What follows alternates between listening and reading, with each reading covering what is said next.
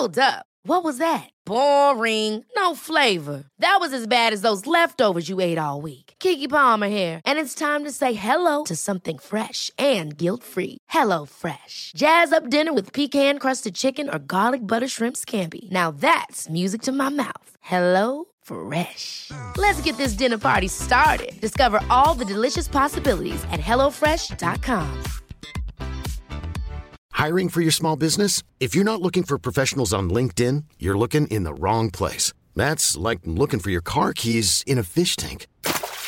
LinkedIn helps you hire professionals you can't find anywhere else, even those who aren't actively searching for a new job but might be open to the perfect role. In a given month, over 70% of LinkedIn users don't even visit other leading job sites. So start looking in the right place. With LinkedIn, you can hire professionals like a professional. Post your free job on linkedin.com/achieve today.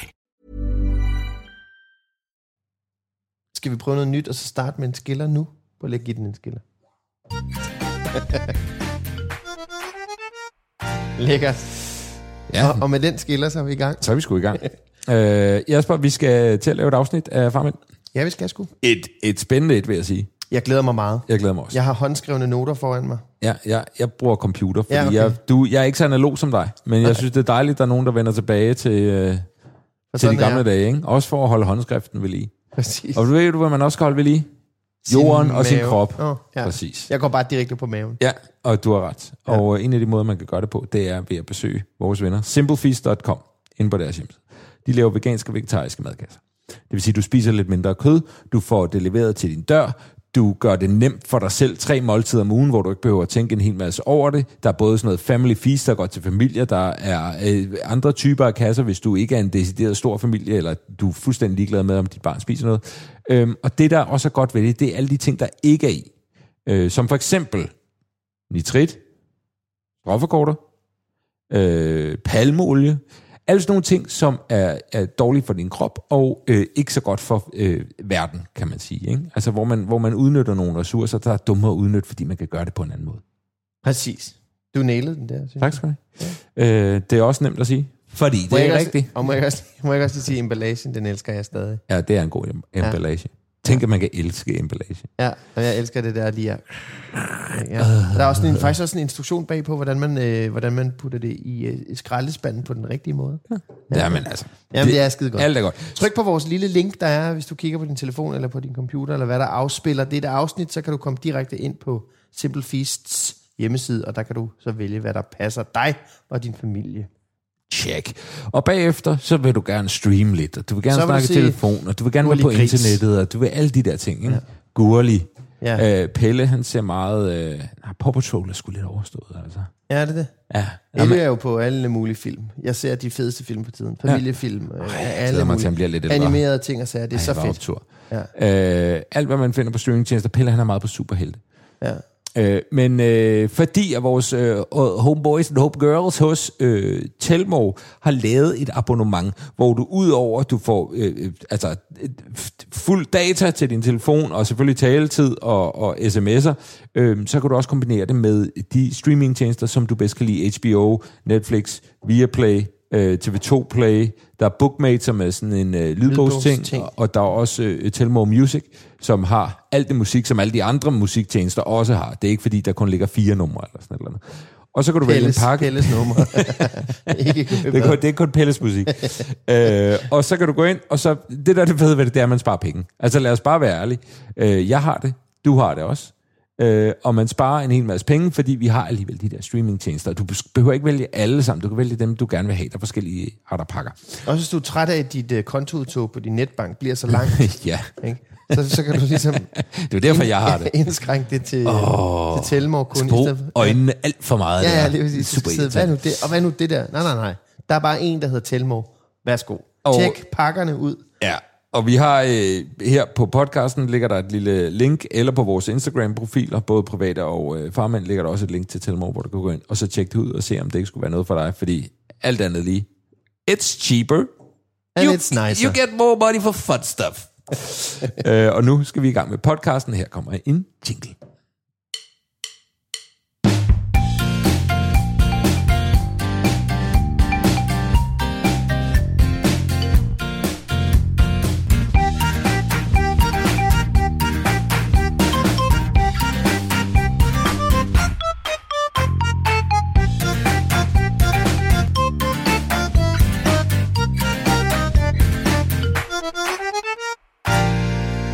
Jasper, vi har fået besøg, Går vi så. og jeg har lavet en introduktion. Er det en fed intro, du har lavet? Jeg synes, den er udmærket. Okay. Vores gæst i dag er 54 år gammel. Han har brugt det meste af sit liv i fodboldverdenen som spiller, men i særdeleshed også som træner. Han har været træner i Horsens, Ikast, OB, FC Midtjylland, Esbjerg og Silkeborg, og så har han været sportsdirektør i den vidunderlige klub Brøndby. Det job sagde han op i 2018 og tog med sin kone og alle sine børn på en jordomrejse, der sluttede lidt før tid, da coronaen satte ind. Han har også podcasten Bæk bag bolden, og lige nu sidder han her ved køkkenbordet. Han har børnene Tobias på 25, Asta på 24, Oscar på 21, Bertram på 18, Gustav på 16, Hambus på 12, Sylvester på 11 og Theo på 8. Troels Bæk, velkommen til. Tak skal du have. Og nu sidder folk ligesom mig. Hvor mange børn var det? Hvor mange børn har du, Troels? 8. 8 børn. 8. Og 8 det er børn. jo, i moderne verden, så er det din mine vores, men jeg skelner faktisk ikke. Nej. Men du skal lige sige, nu har den her podcast kørt i en del år efterhånden, og du er topscoreren. Altså, det er jo ikke, så normalt at have 8 børn, Troels. Det er der ikke mange, der har nu om stunder i vores del af verden. Der skal man i andre kontinenter. Ja, præcis. Du har jo rent faktisk et syvmandshold med udskifter. Ja. Det er ret stærkt. Ja. Er det et mål, du har haft i livet som fodboldmand? Nej. Og ideen om, at det var det eneste fodboldhold, man ikke kunne blive fyret fra, den holder måske heller ikke helt, fordi både min kone og jeg er jo dog blevet skilt, ikke fra hinanden dog. Og godt for det. Ja, for det er ikke alle 7 med den samme kvinde? 8. 8, undskyld. Altså matematikken hedder, jeg har 5 og 106, og det giver 8. Ja. Fordi 3 af dem er fælles. Ja. Okay. Det er sjovt nok de yngste 3. Ja. Men som sagt, jeg tror ikke rigtigt, vi får alvor skældner. Der er selvfølgelig 2 andre forældre, som meget gerne vil gøre krav på det vil deres del af puljen, og det får de. Men vi har oplevet, at jeg har alle sammen hjemmeboende på et tidspunkt. Har det været en ambition for dig nærmest, eller er det ligesom bare sket, at du har fået en ordentlig børneflok? Nej, jeg tror, det er det, der ligesom så meget andet godt her i livet sker, mens man har nogle andre planer. Længe troede jeg skulle have 2. Men så ny forelskelse, nyt forhold, og så pludselig, bum, var vi 7 mennesker. 5 børn og os 2. Og det viser jo bare slet ikke at være nok. Nej. Og man kan sige, både Nelle og jeg, vi er meget passionerede med det, vi laver. Åbenbart også derhjemme. Ja. Fordi det er blevet foreløbet til 8, og nu skal der, men det har jeg sagt før, formodentlig ikke flere til. Jeg kan godt lide, at du starter med at sige, at du havde tænkt på 2. For det er klart min ambition. Jeg har en dreng på 4 nu, og lige inden om en måneds tid, der kommer der en lille pige. Og så har jeg egentlig tænkt, det er super fint. Så har jeg ligesom sat de børn i verden, jeg gerne vil. Så at det derfra, at den tanke kan føre til, at man alligevel får 8 børn. Det er både skræmmende og dejligt at tænke på, synes jeg. Men må jeg lige høre, kan du alle navnene? Ja da, det kan jeg da. Og som en ny ting, eller ikke en ny ting, men meget aktuel, efter vi er ude at rejse, kan jeg også alle CPR-numre. Og jeg er meget tæt på alle pasnumre. Wow. Alle 8 var med jorden rundt? Ja, det er crazy. Og plus en svigerdatter i dele af turen, så det var folkevandring. Shit. Må jeg lige høre, hvordan foregik det? Altså, fløj I? Ja, meget vej. Eller i bus? Ja, det gjorde vi også. Vi store distancer blev med fly. Ja. Og så bussede vi den rundt, primært i Sydamerika, hvor vi flyttede os en del rundt. Og så har vi også kørt i autocamper. Og der skal man jo have 2, når man er så mange. Ja. Så det at holde styr på hinanden, når man kører på en 7-sporet motorvej i Los Angeles, og så sørge for, at vi alle sammen kommer ud på den rigtige udkørsel, det var faktisk interessant. Er det en, altså, da jeg har været en 6 år gammel, der tog vi til Italien i en autocamper. Min familie, der er 2 søskende, og min far, min mor, og min moster, og hendes ene barn, og min mormor. Og der var altså ikke god stemning hele vejen igennem, og det drejede sig altså om sådan noget 14 dage, eller sådan et eller andet. Og selv som barn kan jeg godt huske, der lige var nogle tidspunkter, hvor alle ikke var helt enige om, hvordan tingene skulle foregå, ikke? Hvordan gik den del af det? Altså, kunne man godt holde sig...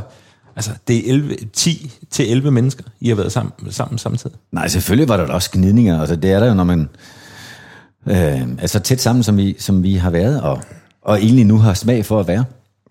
Men jeg tror faktisk, det var betydeligt mindre, end når vi er hjemme, fordi vi var jo fuldt optaget af mange af de samme ting. Altså, oplevelsesmomenter gjorde, at vi havde en eller anden fællesnævner og fælles orientering, som gjorde, at det ligesom bulede de fleste af de ujævnheder ud, der ellers kunne være. Men der er ingen tvivl om, at være så tæt sammen, som vi har været så længe. Altså, jeg gjorde det op, da vi kom hjem, at jeg havde med undtagelse af enkelte bad og toiletbesøg, så havde jeg 1 dags vandring for mig selv. Ellers havde jeg ikke på hvad? Sådan en 8 måneder eller sådan noget, ikke? Ja, og vi endte på 9 faktisk. En fridag. Der endte jeg med højst at have været væk fra familien i måske 3-4 minutter. Sindssygt. Og det var en del af præmien ved det. Ja. Og at man så, som du er inde på også, en gang imellem ligesom løber ind i hinanden, det er helt givet. Og vi har da lært en del både om hinanden og om os selv. Og for eksempel har jeg jo professionelt i arbejdssammenhæng, der har jeg arbejdet med derailers, afsporingsmekanismer. Altså som, hvad er det, der sker, når vi går fra at være helt kontrolleret, balanceret, til at der kommer tryk på os? Hvilken af de 10 grundlæggende sindslidelser kigger så frem der? Og der har du fået hils på nogen af dem. Og på den måde kender vi da hinanden og os selv lidt bedre. Er det noget, du bruger dit job så, når du arbejder med fodbold og fodboldspillere? Ja, det kan man dårligt sige, for jeg har arbejdet en måned med fodbold siden vi var ude at rejse. Men tidligere, ja, har jeg arbejdet med det der afsporingsmekanisme. Ja. Fordi vi kan jo alle sammen sidde, og det gælder vel alle jobsamtaler, for så vidt også det, vi gør nu, og komme til at lyde næsten nogenlunde sammenhængende, og med et snært af fornuft. Men når der så er tryk på, det kunne være for eksempel, når der er fødsel, eller når man har 8 børn, der vil forskellige ting, så kan der godt komme lidt tryk på, så kan det godt være, der er noget, der kigger frem, som ikke er så balanceret. Og det er der også i en præstationskultur, som for eksempel det fodbold, jeg har arbejdet med, hvor der enten er pres fra andre, eller frustration fra en selv, eller hvad det nu er. Og der er det meget godt at have lidt styr på, og at sidemanden også ved, okay, nu råber og skriger han, og det er det, der må forventes, når der er lidt tryk på. Måske kan vi håndtere det på en eller anden mere produktiv måde. Men hvad så med sådan en rigtig stressende periode med arbejde? Så sidder du i din bil, så kører du hjem mod familien, og der ved du, der er altså 8 børn og en kone. Nu ved jeg ikke, om alle 8 bor hjemme på nuværende tidspunkt. Nej, der er nogle af dem, der er... Three to go. Ja. Men der er stadig en ordentlig flok derhjemme. Hvor kobler du så af? Det er derhjemme, ja. Det er derhjemme, simpelthen? Det er jo der, hvor ankeret og, hvad skal vi sige, ja, egentlig, det lyder måske lidt pudsigt, men balancepunktet ligger. Fordi der kan man jo mærke, at der er noget, der er vigtigere, både end sig selv og end sin gøren. Fordi derhjemme, der er man mere overladt til sin væren. Så gøremål på arbejde, væremål derhjemme, og det alt lige er det mere meningsfuldt, og det giver også en fornemmelse af, ja, det kan godt være, det også er vigtigt, det du synes, du skulle nå hele tiden, og komme lidt for sent hjem for. Men der er bare noget, der er mere krævende, mere centralt, ikke? Er det også derfor, det fornemmer jeg, at når man at fodboldtræner altid er glad for, når deres spillere ligesom settler down og får sig et barn og sådan noget, så de ligesom falder til ro. Det synes jeg altid, man hører eller læser om, at det er bare rigtig godt. Nu har den og den fået sig et barn, så skal den personen ikke ud og løbe hornen af sig, eller hvad fanden det nu kan være. Ja, det kan da godt være et element. Altså, der er også... Altså, der kan godt gå sådan et præstationskulder i pres, i forventningspres, enten andres. Og især hvis man optræder både i medier og med mange tilskuere, så kan det godt være sådan, hvordan håndterer jeg det? Eller ens egne forventninger, det kan jo næsten være endnu værre.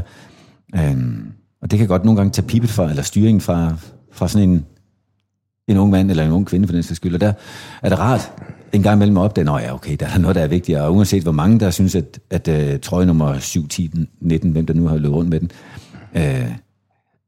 er vigtig, så kommer man bare hjem til et barn, der har helt andre og konkrete krav til nærvær, som gør, at man måske lige så godt kan lægge det bekymringer til siden. Sådan er i hvert fald min oplevelse, og så tror jeg også, at nogle spillere har haft det. Der er så også dem, som bliver belastet, altså du skal op 3:00 om natten, og igen 3:30, og så igen 4:15. Og det er derfor Özil, han ikke spiller for tiden. Det er der, han har lige fået barn. Det er derfor, han... Ja.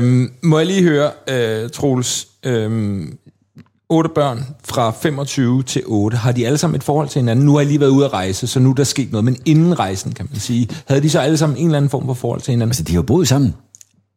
Nogle gange i grupper, hjemme hos os. Og derfor så vil jeg sige, ja, de havde allerede inden klart et forhold til hinanden. Men vi havde også konstateret, at selvom Nella og jeg nu har været sammen i 14 eller 15 år, så havde vi sammenlagt med alle de her mange børn kun haft 1 måneds uafbrudt samvær på en ferie, vi havde, eller rejse, vi havde til Gambia på et tidspunkt. Og der manglede stadigvæk at blive født 2 af børnene. Så det der med at alle være samlet som gruppe, var egentlig første gang. Og der er ingen tvivl om, at det har haft en effekt efterfølgende, så de søger hinanden også uden forældres indflydelse. De søger hinanden hele tiden og har hele tiden føling med, hvad de andre laver, synes jeg oplever. Så ja, meget mere samhørighed og fællesskab. Men er der så klikker inden for søskendeflokken? Altså, Jeg er selv en stor familie, skal jeg lige indskyde. Hvor mange? Jamen, vi er 8. Jamen, det er fordi, at min far har været skilt 2 gange. Eller har været skilt 2 gange. Han er skilt 2 gange. Han har været gift 2 gange. Hvor ligger fokus? Vi er 3 brødre, som er fra mor og far. Og så er der altså en masse pap. Der er 2 på hver side. Okay. Og så er min far så blevet gift igen og har fået 2 efternøller. Så vi er 3, 5... Vi er 9, ja. 9 med hele og halve, ja. Det er for mange, Jesper. Ja. Så er jeg jo på andenpladsen igen. Det går Troels, vi skal snakke med Jesper i stedet for, om hvad det er. Så byd mig lige velkommen. Ja. Men der har vi på kryds og tværs, vi ligger meget ens aldersmæssigt, så vi er blevet venner sådan på kryds og tværs. Og jeg var lidt bedre venner med nogle af mine papsøskende i nogle år, end jeg var med mine biologiske søskende. Hvad kunne have gjort det? Altså er det interesser? Det var fordi vi spillede fodbold sammen. Ja. Og nu er jeg måske nok nu er jeg tættest med min biologiske lillebror og min papbror, som jeg ser meget. Men jeg er ret gode venner med dem alle sammen, men det er jo sådan et... Der er jo lidt klikker, eller ikke klikker, men der er nogen, der ses mere og sådan noget. Så tænker jeg bare på, om det var den samme fordel, eller samme måde i din flok. Jeg har en oplevelse lidt som jeg hører dig fortælle, at det kan skifte lidt fra sådan periode til periode, så er jeg også en oplevelse, at de skifter lidt. Men der er ingen tvivl om, at alderstæthed betyder noget. Og derfor så er de 2 ældste, som så i den her sammenhæng tilfældigvis er mine fra første ægteskab, de er aldersmæssigt lidt tættere på hinanden, altså 24 og 25, og deler flere livsvilkår måske, end de gør med nogle af de yngre. Ikke desto mindre, så er der også, er tydeligt, og specielt efter rejsen også, opstået nogle meget tætte bånd, på kryds og tværs af både alder og biologi. Ja, fordi nu sidder jeg og kigger her på jeg har noteret alderen på dine børn. Jeg nåede ikke...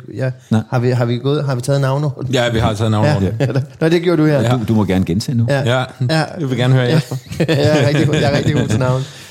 Men dem på så 11 og 12, er det der er Niels så? Ja, og de har den samme biologiske lillebror på 8. Og de 3, de har jo... Altså i og med, at de kan jo ikke sådan hver anden weekend eller i en anden frekvens opsøge andre forældre, fordi der er ikke rigtig andre.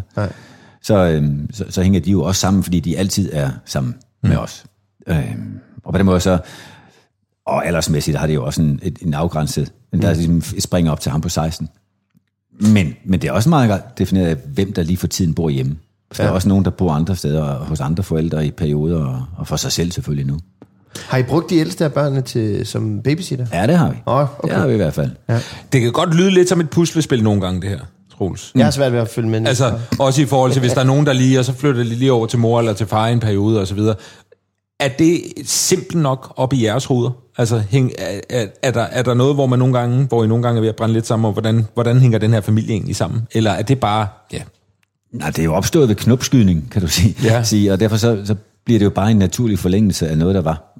Men en gang imellem, så kan man godt sige, altså hvis alle sammen har gøremål nogenlunde samtidig, så er det svært at servicere alle. Så må man finde ud af det på egen hånd. Og jeg tror da også, og det er jo ønsket, lige nu der har jeg den store violin eller mandolin, hvad det er for en, jeg sidder og spiller på her, af idel lykke fremme. Men jeg tror også, det udvikler mere sociale kompetente børn, men samtidig også selvstændige børn. Fordi en gang imellem, så er de nødt til selv at kunne stå for det, for ellers så sker det ikke. Og du har altså også siddet i en jobs, som jeg forestiller mig også tager ret meget tid. Ret meget af din tid. Ja. Din kone har også arbejdet ret meget. Mm-hmm. Har jeg læst i et interview i hvert fald. Jeg har ikke snakket med hende direkte. Hvor fanden har I fået tiden fra? Undskyld, jeg bander. Altså til det hele? Nå, men den har jo heller ikke slået til. Nej. Altså fordi en af de ting, der er jo blandt andet nu... Jeg har jo sagt op, og vi prøver at lave en ny version af, hvordan vi både arbejder og er i familie sammen. Men fordi I erkendelse af, at når vi var 8 dejlige børn og 2 voksne, der faktisk virkelig godt kan lide at være sammen, og jeg så for mit tilfælde arbejder nogle gange 60, nogle gange 80, nogle gange op til 100 timer om ugen, så er der noget, der bliver reduceret, enten i mit tilfælde først nattesøvn og så mad, og i det hele taget reduceret mig selv. Og det betyder jo, at man bliver en lille smule distanceret i forhold til mange... Altså, jo mere formel jeg bliver over for jer, jo mindre kan jeg vel egentlig mærke, at jeg er med i den her samtale. Og det kunne jo også godt ske både på arbejde og derhjemme. Så man skubber sådan en papfigur rundt af sig selv, og det ville jeg jo ikke blive ved med. Det kunne jeg godt se kostede både hjemme og på arbejde. Så det er jo ikke et overflødighedshorn og uendeligt af energi. Selvom både Nille og jeg har meget store batterier. Så i erkendelse af det, så valgte vi så også at tjekke af, om vi kunne leve det på en lidt anden måde. Og det er vi så i gang med lige nu. Det betyder så desværre ikke, at vi har mistet interessen i det, vi laver. Og Nille, hun er billedkunstner, har været sin egen arbejdsgiver i snart 20 år, og hun er stadigvæk forelsket i sit arbejde. Og jeg fik da også ved selvsyn oplevet, da jeg fik lov at være vikar i Esbjerg her en måneds tid mod slutningen af sæsonen, at jeg elsker fodbold. Jeg synes, det er fantastisk. Men vi har også fået konstateret, når vi tog den tid sammen, at vi elsker faktisk også at være sammen med hinanden. Så vi er nødt til at finde en mere bæredygtig måde at gøre det på, og det er vi så ved at gøre. Kan det overhovedet lade sig gøre? Det vil vi gerne bevise. Ja. Vi tror på det. Ja. Jamen altså, nu er vi tilbage til syvmandsholdet. Hvad med, at I starter jeres egen klub? Du har holdet. Ja. Du har hovederne. Vi har også spillet fodbold rundt omkring i verden. Altså, i familien. Og det er desværre. Jeg har engang været fodboldspiller selv. Ikke voldsomt dygtig, men dog nok til at være på et hold med meget dygtige spillere. Og det er desværre blevet sådan, at når vi spiller, så hvis mit hold tager, så siger jeg, kan vi så ikke bare bytte far over med en af de andre? Sådan er det. Ej, det er ikke i orden. Nej, men det er sgu ikke i orden. Det er sandheden, det er. Har du været en væsentlig anderledes far for Theo end for Tobias? Der er jo Theo yngst, Tobias ældst. Ja, præcis. Der er en vis rumtid imellem de to. Altså, tror du har ændret dig meget som far? Må jeg lige høre, hvor gammel var du første gang, du fik barn? 28. 28? Ja. 28. Ja, altså. Lige nu er jeg jo det eneste sandhedsvidne, så jeg kan jo stort set slippe afsted med det kan du gøre. Altså, både ja og nej. Altså ja, jeg håber, jeg er blevet mere bevidst om nogle af de ting, der kan være med til at gøre far-søn forhold, eller det at være familie, mere givende. Men samtidig så kan jeg konstatere, at jeg formodentlig arbejder mere, da Theo var lille, end da Tobias kom til verden. Og de to ting matcher vel ikke ret godt hinanden, så en af stederne må jeg jo nok have haft det blinde øje på den måde. Ja, eller så er du bare blevet god til at optimere din tid nu, så du kan være. Altså, men man må, jeg tænker bare, man må vel, der må være nogle ting, som man, og det kan være bekymringer eller det modsatte, som man må ligesom barbere væk, når man har fået en 7-8 børn sådan løbende. Altså at sige, det gider jeg ikke bekymre mig om, fordi det har jeg fundet ud af gennem de sidste 5, at det kan jeg alligevel ikke rigtig gøre noget ved eller bruge til noget. Et eksempel på, ja, må være svaret. Og et eksempel på, at det kan være sådan, det er for eksempel børns sygdom, hvor, jeg ved ikke med jer, men første gang man står med et lille barn, der pludselig er 40 i feber, så tror man, det er enden på verden, ja. Yes. Og efterhånden så tænker man, nå ja, men han skal da have en tår vand, og af med dynen, i hvert fald af med t-shirten, og så har han det super godt i morgen, eller i hvert fald i overmorgen. Og så går det lidt roligere for sig, og det vil sige, at der er ikke nogen af børnene, der bliver mødt med panik heller. Altså, så den samlede mængde ro, på trods af det større antal børn, vokser. Og det er faktisk overbevist om et tilfælde. Har der været clash for dig og din kones måder at gøre ting på, da I flyttede sammen? Ja da, og det finder vi der stadigvæk en gang med lejlighed til at gøre, men og der kan det godt komme lidt, i hvert fald for mit vedkommende, lidt berøringsskyhed, hvis det er et ord, der findes, ind omkring, i respekten for, at jamen, de 3 børn, der har en anden far, og der har de jo også haft tid til at have en anden opdragelse. Der er jeg nødt til lige en gang imellem at overveje, skal jeg sætte alt ind på, at min måde også skal respekteres? Så må jeg sige, der er nogle ting, som jeg selvfølgelig, som deres anden voksne, eller tredje voksne, forventer, også bliver mødt med respekt, men en gang imellem, så har jeg i hvert fald fra mit vedkommende tænkt, måske skal jeg lade være at stå lige så stejlt der. Og det er en af de få gange, jeg kan mærke, at der kan være en lille smule forskel på, om det er din mine eller vores. Simpelthen i standhaftigheden omkring my way eller the highway. Æder man så mange kameler på vejen? Ja, og en gang imellem, så lærer man bare lidt mere, fordi altså, jeg kan sige, hver gang man oplever noget, der ikke er ligesom en selv, så kan du enten møde det med dom, eller også kan du vende dig om og sige, hold da op, jeg ved, hvad det er, jeg ikke har oplevet endnu, eller opdaget, kan være godt. Og det er i teori lidt nemmere sagt, end i praksis. Men det er svært at finde ud af, at man ikke har ret. Altså, når man helt grundlæggende, når man agerer ud fra, altså meget af det er jo, altså nu har jeg ikke læst 1000 bøger om pædagogik, så det meste af det, jeg gør, de findes jo nærmest ikke. Det meste af det, jeg gør, er jo ud fra en mavefornemmelse og grundlæggende tro på, at de værdier, det måde, jeg agerer på, er rigtig en eller anden, er godt for det barn. Så skal min søn nok blive, altså, og så blive udfordret på det. Det er bare, jeg synes, det er virkelig svært. Og skulle se, at det er mig, der muligvis tager fejl. Jeg står nogle gange med det, fordi at jeg har Elly fra tidligere forhold, hende der sidder derinde med høretelefoner på. Hej. Der hostede lige før, hvis der var nogen, der hørte det lille host. Hende har jeg fra tidligere forhold, så hende har jeg været alene med. Og Mona, som er min 1-årige datter, som jeg har sammen med Asta, har jeg jo sammen med Asta, og vi bor jo sammen, og vi gør alle ting sammen. Og så kan jeg godt nogle gange mærke, at der er nogle ting, jeg gør med Elly, som jeg måske ikke kommer til at gøre med Mona. Og det giver nogle gange sådan en lille klasse i, gud ja, nå jamen, det er jo bare sådan, jeg plejer at gøre det. Og glemmer jeg lidt det, når jeg så bare kaster min måde at gøre det på ind i Asta og Mona.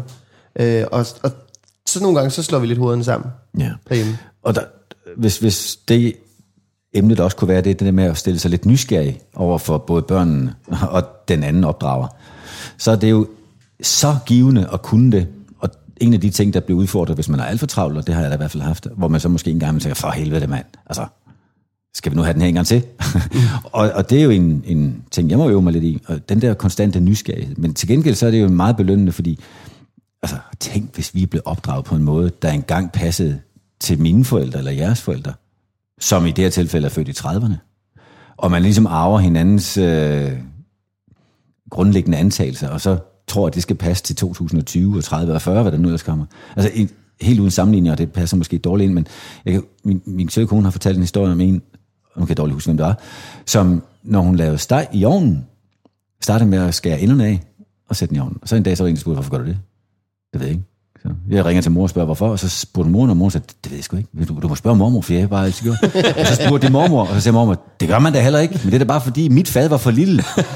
og derfor, altså, den der grundlæggende antagelse, hvor man bare tror, sådan det.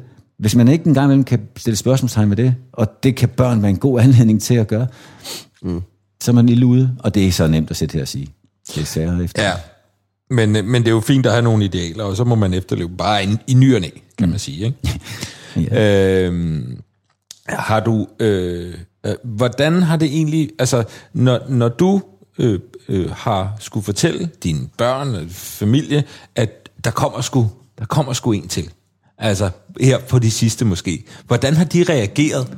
Har de tænkt, har det bare været sådan, jamen selvfølgelig kommer der flere i Troelses liv, det er jo en del af det, Troels gør.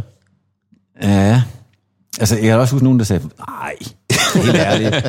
Altså, hvorfor? Men jeg tror, de er kommet til det punkt. Det er i hvert fald forlidt mig med tanken om, at de ikke længere tager det som udtryk for, at der er mindre til mig. Nej. Og det er der jo logisk set i forhold til tid, men mindre man gør ting fælles. Altså, den der enkel far til søn, eller mor til søn, eller datter. Nu har vi 7 sønner og 1 datter. Den bliver selvfølgelig mere dyrbar. Og der må man prøve en gang med at skabe det, fordi det er sgu lækkert. Men hvor ligger datteren aldersmæssigt? Næstældst 24. Okay, så hun har også styr på de små rødder så. Ja. Ligesom vores store søster, hun tæder os jo bare. Okay. Ja, så hende har vi stadig sådan en ret fin respekt for. Ja, hun er den eneste pige, og så har vi så efternytter lille søster. Men af de voksne der, var der Christine, som holdt os i ørene. Okay. Så hun er sådan rimelig. Og der er ikke opstået en masse revancetørster? Nu skal slet ikke, slet ikke, tværtimod. Dybeste respekt. Nå, undskyld, jeg afbrød. Det ved jeg ikke, om du gjorde. Men, altså, den der fornemmelse af, at der er noget tid, der går fra andre, den tror jeg, de har efterhånden lært. Det er ikke det store. Altså, fordi de ved, altså, om man har 1 eller snart 2, som dig, David, eller 2, som du har, eller man har 8, så bruger man bare sin fritid på det ene, eller de 2, eller de 8. Og så er det et spørgsmål om, at de er 2 til at have opmærksomhed, eller 4, eller 8, eller om de en gang imellem kan få enkelt, og den sidste del er lidt dyre. Og det jeg forestiller, altså, ligegyldigt hvilket liv man lever, så bliver den måde, man lever på, jo normalen på en eller anden måde. Så er det jo bare sådan, det er i en eller anden grad. Og det er vel også bare det, dine børn har vendt sig til. Men vi er mange, og der er nogle super fede ting, og der er nogle ting, der ikke er helt lige så fede, måske, tænker jeg. Bliver I inviteret med til alt? Jeg tænker andre familier. Ej, men man kan godt høre sådan en bæven i stemmen, når man siger, er I hjemme i morgen? Ja. Okay. Kan vi overnatte? Nej. Det kan jeg faktisk. Har du tænkt, og jeg ved ikke, hvad du vil svare til det her, har du selv tænkt, Når Nelle er kommet og sagt, jeg er sgu gravid, tror jeg. Nu ved jeg ikke, om alle har været planlagt, de 3 sidste for eksempel. Har du selv tænkt, altså lige sunket en gang og sagt, okay, så tager vi sgu en omgang mere. Fedt. Første, altså det vil så sige vores 6. sammenlagt. Der tænkte jeg, hold op, det havde jeg ikke troet, jeg skulle igen. Altså, der havde jeg jo ligesom, der var de ældste, nu skal jeg jo til at lave hovedregning, der var de 12 og 13, dem som jeg havde med fra første ægteskab. Og det jeg tænkte, okay, det var da alligevel, det havde jeg ikke lige set komme. Men derfor så har jeg bare tænkt, det er jo en del af den måde, vi lever på. Og hun er så smuk gravid. Så, det er hun, Nille, det er du også, når du ikke er gravid, det er ikke det. Men nej, det har egentlig ikke følt det som hverken et indgreb i familielivet, eller bare sådan en forlængelse. Hvor det lyder godt, men det er faktisk sådan der. Ja. Nå, men altså, fordi jeg sidder med et barn nu, og jeg synes nogle gange, det har været et indgreb altså... For 2 afsnit siden sagde du, jeg ved ikke, om jeg er klar til nummer 2. Ja, og der var der også 1,5 måned til, så på den måde. Nå, og det er man jo, og jeg glæder mig rigtig meget, det er jo ikke det. Men jeg kan da også godt se, at, og det er jo også, hvad man har af præferencer, hvad man gerne vil og godt kan lide. Men der er jo bare nogle ting, som man siger, men det er der ikke tid til længere. Og det kan jeg godt en gang imellem synes er lidt svært. Og når man så samtidig måske har et job, der kræver rigtig meget tid, og rigtig mange børn derhjemme, så er der jo ikke, jeg forestiller mig ikke, der er tid til meget andet. Altså, du tager ikke tit på klub, vel? Og nej, og i en eller anden grad, så kan jeg da også godt mærke, at jeg har altid opfattet mig som et socialt væsen, meget udadvendt og så videre, men i virkeligheden kan jeg da godt se, at det tønder der lidt ud i de stærke bekendtskaber, fordi jeg bruger al min tid på min familie når hjemme. Ja. Og derfor så, og det er ikke sådan et helteudsagn, det er mere, jamen det gør man jo for at lige nå det. Og så det bliver sådan en større og større boble i verden. Så hvis man skal pege på, altså det er ikke for at gøre det til sådan en negativt vinkling på det, men bare for at sige, hvad er det en af de største udfordringer ved det? Og sige, det er her, jeg mister noget, eller hvad man skal sige. Det er her, jeg må give afkald på noget, fordi at der er 24 timer i døgnet, og det er det, der er. Ja, og så kan jeg så sige for mit vedkommende, jeg har aldrig været vant til at have sådan, du ved, drengeaftener, eller jeg har ikke spillet... 12. september, jeg glæder mig så meget. Det nævnte du lige. Det er fodbold. Nej, hvor bliver det godt. Jeg har aldrig mødtes med nogen og spille kort, eller hvad man nu gør. Hvad er det, man gør? Vi sidder og gør noget. Ja, vi ser jo bare fodbold en hel dag. Og drikker øl, ikke? Ja, og drikker øl, ja. Det har jeg jo aldrig gjort, så jeg er ikke altså den negative vinkling med, at det er det, man siger farvel til, det har jeg jo bare aldrig rigtig sagt af til. Nej. Og det har ikke noget at gøre med børnemængden, for det kunne jeg jo bare have gjort, da jeg ikke havde børn, men det har jeg aldrig gjort. Og det der er den helt klart positive side ved det, det er, at det er jo ikke noget med, at så går der yderligere nogle procenter fra den samlede kærlighedspulje fra nogle andre over til nummer 8 eller noget. Altså det bliver bare mere og mere jo. Det er jo helt vildt, altså det vokser for hver gang til, men troede det ikke, det var muligt? Det er det, og jeg tænker jo fra Elly, som jeg jo elsker overalt på jorden. Så tænker jeg, kan man virkelig elske nummer 2 lige så vildt? Og så kommer Mona, som bare er fuldstændig genial, og hende elsker jeg lige så højt. Og det er jo sådan noget, altså det er den der lavkage, hvor der bare lige kommer et ekstra stykke, hvor man tænker, nej, kærligheden den er sådan her, så bliver der taget lidt her. Altså, og det bliver bare ved, kan jeg forstå? Ja, altså der er ikke noget matematisk logik i det, tror jeg. Det er bare en voksende pulje. At dine børn, nu er der 8 stykker, ikke? Er der, jeg tænker på sådan noget, nu ved jeg ikke, hvor mange ambitioner du har på dine børns vegne, om nogen. Altså, en, og det er, at de skal gøre sig umage. Ja. Hvad end de ellers har lyst til at lave. Gør de så det? Skulle da ikke hele tiden? Nej. Og det gør jeg så nok heller ikke, jo. Men jeg har ikke en forventning om, at de skal opnå et eller andet defineret. Nej. Men det, bare det, vi gør sig umage med det, de nu gør. Hvorfor? Ja, fordi det er sådan, jeg synes, man respekterer sin egen interesse og egen indsats bedst muligt, og hvis man engang imellem involverer andre i det, så kan man sgu gøre sig umage. Det der med at trække sådan en passiv passager, der vil med i turen, synes jeg, det er uegnet. Så de skal da gøre sig umage. Er du en hård forregning? Jeg tror, altså du ved, altså nu siger du, det er det eneste, du ligesom, men er du en striks? Nej, det tror jeg ikke. Jeg tror, jeg kan være for... Var du lige en striks fodboldtræner? Det ved jeg simpelthen ikke. Jeg har altid haft indtryk af, at du var rimelig hård i det. Jamen, hvis det er rigtigt, så kan det godt være en hård far. Det tror jeg ikke. Man bliver også ret hurtigt helten i sin egen fortælling, det er rigtigt, men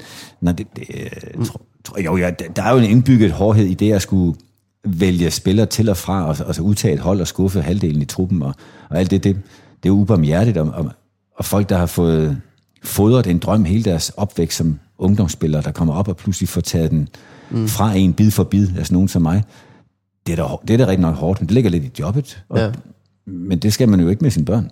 Jeg vil ikke tro, jeg vil, men jeg kan godt være utålmodig, og det har nok også at gøre med, hvor travlt jeg ellers har været, og det er ikke særlig charmerende at kigge på.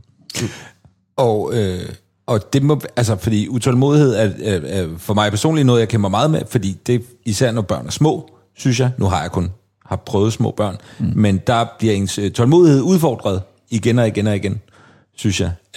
Har det ændret sig for dig? Altså er du blevet mere tålmodig? Nej, altså, jeg synes jo ikke, at jeg er blevet mere tålmodighed, før jeg holdt op med at have så travlt. Nej. Og det hjalp en smule. Og så er der jo her vaner, og også de dårlige, de har det med en gang imellem at tage over, når man ikke er lige på vagt. Altså de dårlige vaner, for eksempel at være utålmodig og sige, jeg vil gerne have, du gør det her. Og de siger ja, og så går der 5 minutter, og der er ikke sket noget endnu. Hvorfor ikke sige, okay, hvis du er parat til at gøre det, så gør du, når du kan. Du har jo helt givet tænkt dig at gøre det på et tidspunkt, i stedet for at stå der og blive utålmodig. Og det, altså min tålmodighed er en af mine udfordringer. Og så min selvretfærdighed. Og min snorken. Hvor længe skal, altså det er noget helt andet, hvor længe spørger man så børnene, når der er så mange, hvad har jeg lyst til at spise til aften?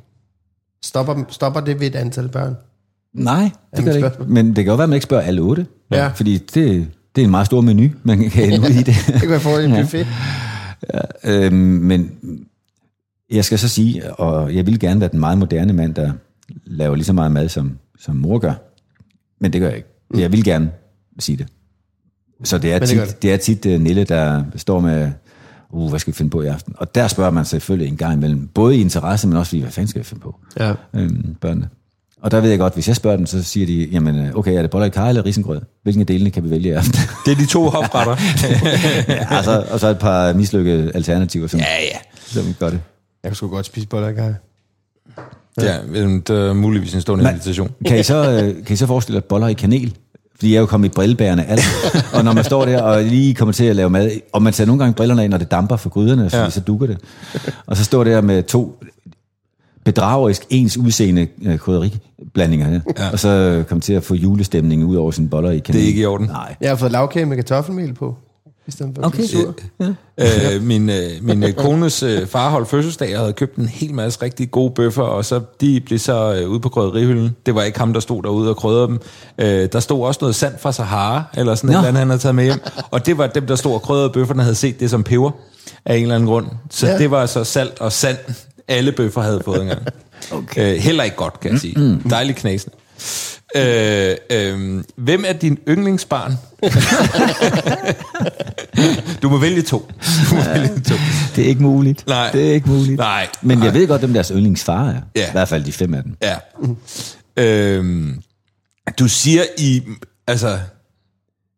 du er faktisk, altså som jeg hørte det, så var du stadig åben for at nappe en mere, Troels. Nej, det vil være lidt for kægt at sige. Ja. Altså, det har vi jo. Altså, nu sparker jeg til alt inventar, bare i ren panik. Nej, altså, og der er flere gode grunde til det. Udover at de 8, de er lige præcis, som de skal være. Og, så jeg er for min part i hvert fald blevet temmelig gammel. Og min meget unge kone er dog alligevel for fødealder. Også der, hvor man tænker, nu kommer risikoen til at være stor. Og jeg synes, vi har gjort det rigtig fint. Bliver man ved at savne det der med en gang imellem, når man så ser en lille bitte baby? Ja. Der er så sød og lille og rund og blød og så videre.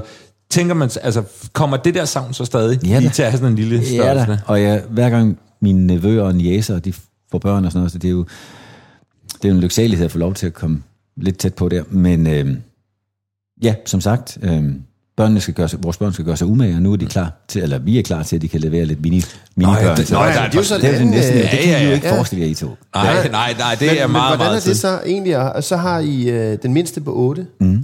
Der kan jo komme børnebørn. Ja. Lige om lidt. Ja. Er det noget, I tænker over? Ja, men til synligheden meget mere, end vores børn gør. Ja. Fordi der er ikke rigtig, der er ikke nogen løfter om noget, men det gør vi da. Ja. Og, er I sådan nogle forældre, der så også lige dropper hens en gang imellem? Ja, ikke fuldstændig upassende. Og, altså virkelig. Det er sikkert også et pres og uschammerende for børnene, men det må de gerne. Sådan er det. Ja. Er der noget, som du tænker, at se sådan lidt i bagklogskabets udlidelige klare lys, at os med 1, 2, måske 3 børn skal nyde ved ikke at have flere end det? I kan bo i normale hus og køre normale biler. Ja. Ja. Det er et privilegie. Det Gud, hvordan i alverden, hvordan bor I? Med, altså, man må da... Altså, et palads eller vandrehjem? Ja, eller mange hemse. Eller. Mange. Alle værelser med hems. Og der er mange køjesenge også. Bare... Ja, det har der været indtil nu. Ja. Og der har der også været... Altså, fordi så stort bor vi heller ikke.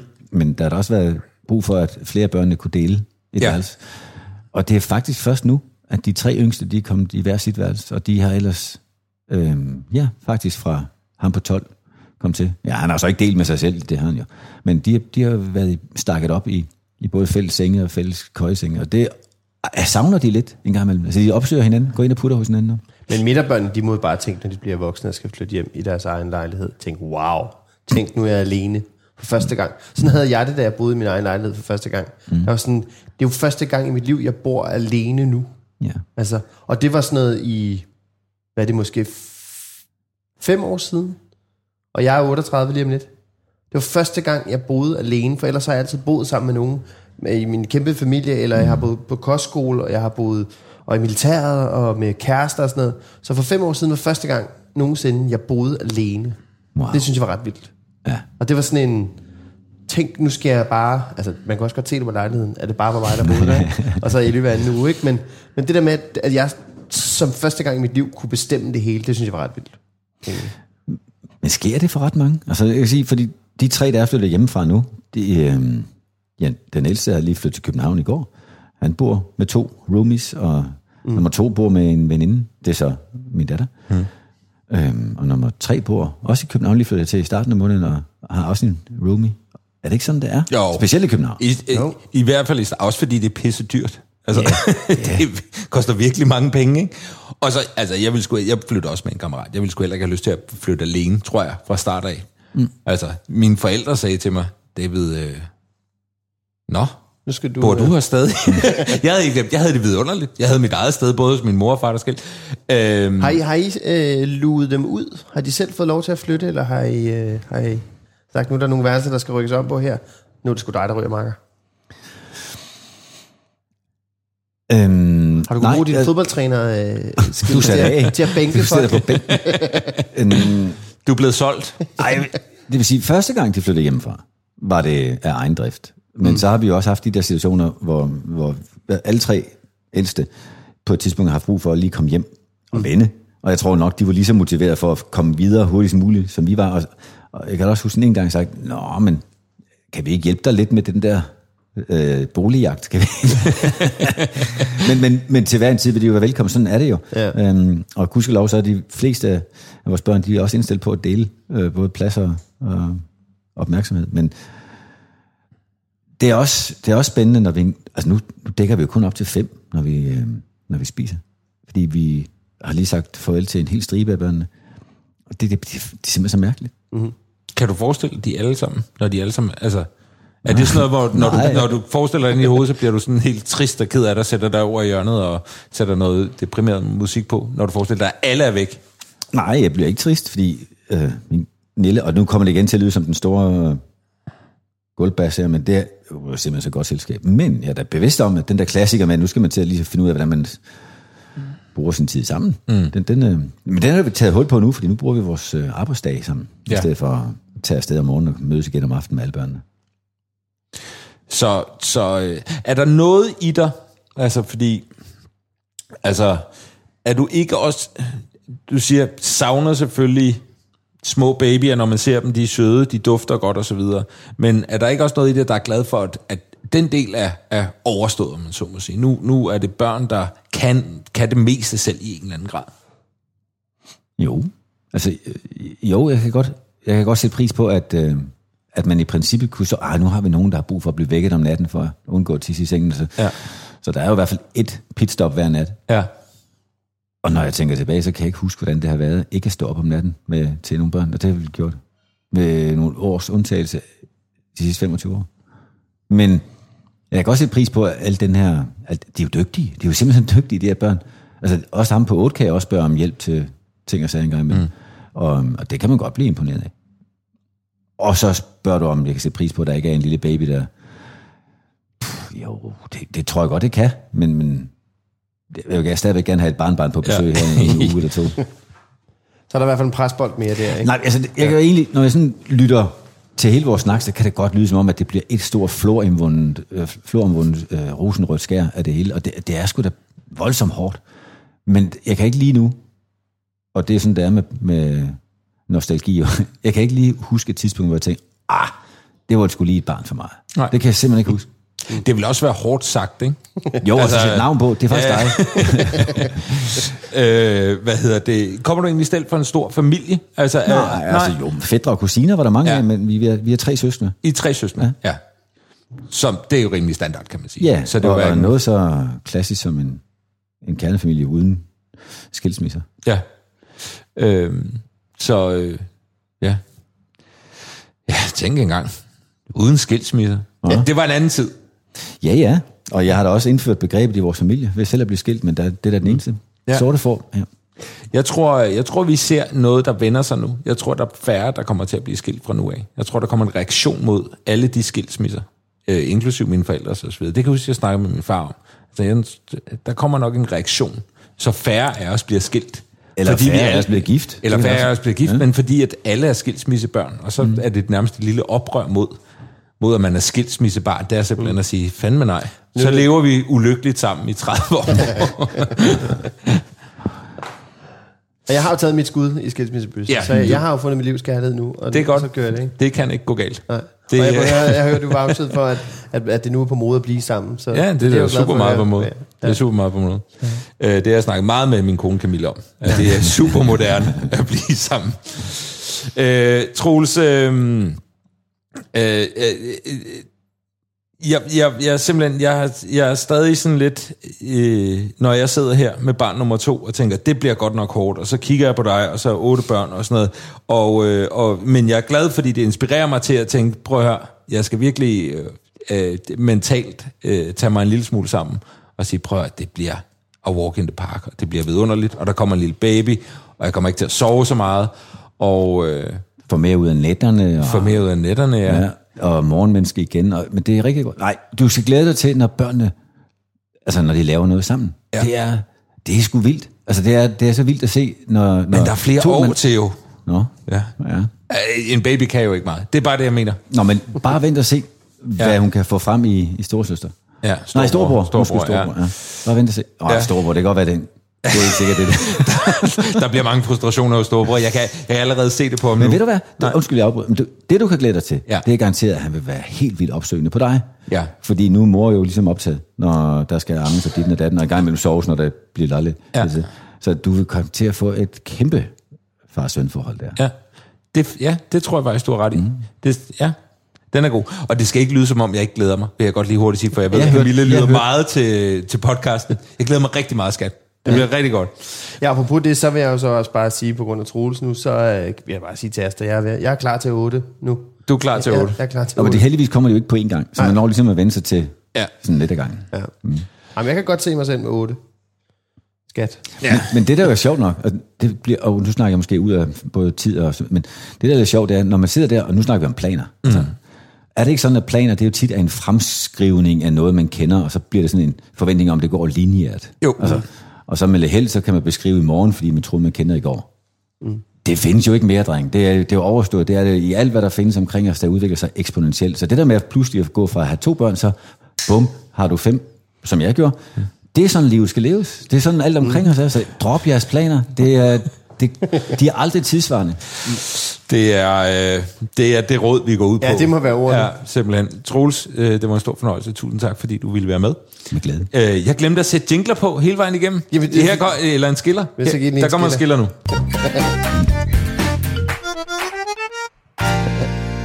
lige tid til, at vi så kan sætte den lange jingle på. Nu kommer der en jingle på. Fede ud af det. Ja, tak for det. Tak for det.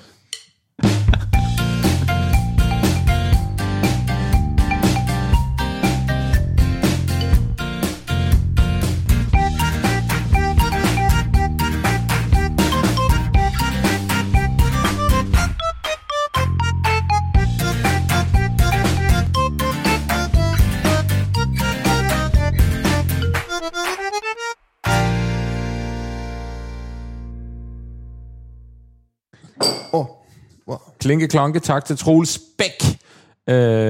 Og tak til Simple Feast, vores gode venner, der laver veganske og vegetariske madkasser direkte til din dør. Gør det nemmere for dig selv. Spis noget mad uden kød, som man ikke ville spise ellers, fordi man kender ikke opskrifterne. Og der er nogle meget dygtige kokke, der sørger for at lave det til os, Jasper. Også det, ja. Du skal ikke tænke så meget, vel? Nej, du skal bare lave det. Tænke så meget. Og gå ind på simplefeast.com, eller følg det link, der er lige her, hvor du lytter til din podcast, og gå ind og tjek det ud og find den kasse, du gerne vil have. Og så kan du så kigge forbi Telmore. Ja. Du kan trykke på vores link, der er i vores såkaldte bios på vores Instagram. Ja, tak. Og på vores Facebook. Ja. Og tryk på det, og så kan du finde lige præcis den pakke med telefoni, sms, opkald, data og streamingtjenester, som passer til dig.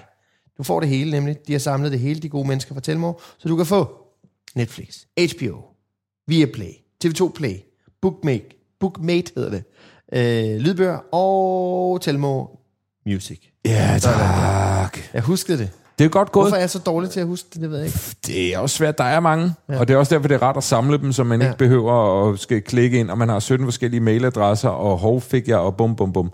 Samt det hos Telmore, mand. Det bliver også nemmere for mig at sige med tiden. Bare, hvad er der egentlig for nogle streamingtjenester? Så kan jeg bare sige, tjek selv. Tjek det på Telmore, mand. Tjek det på Telmore. Jeg tror, det bliver en catchphrase for alle mennesker i Danmark. Tjek det på Telmore. What? Tjek det på Telmore? Tjek det på Telmore. Det kommer til at betyde alle mulige ting. Nå, vi ses i næste uge. Tak fordi I lyttede med. Tjek det på Telmore. Ever catch yourself eating the same flavorless dinner 3 days in a row? Dreaming of something better? Well, HelloFresh is your guilt-free dream come true, baby. It's me, Keke Palmer. Let's wake up those taste buds with hot, juicy pecan-crusted chicken or garlic butter shrimp scampi. Hello Fresh. Stop dreaming of all the delicious possibilities and dig in at HelloFresh.com. Let's get this dinner party started. Hi, I'm Daniel, founder of Pretty Litter. Cats and cat owners deserve better than any old-fashioned litter. That's why I teamed up with scientists and veterinarians to create Pretty Litter. Its innovative crystal formula has superior odor control and weighs up to 80% less than clay litter. Pretty Litter even monitors health by changing colors to help detect early signs of potential illness. It's the world's smartest kitty litter. Go to prettylitter.com and use code ACAST for 20% off your first order and a free cat toy. Terms and conditions apply. See site for details.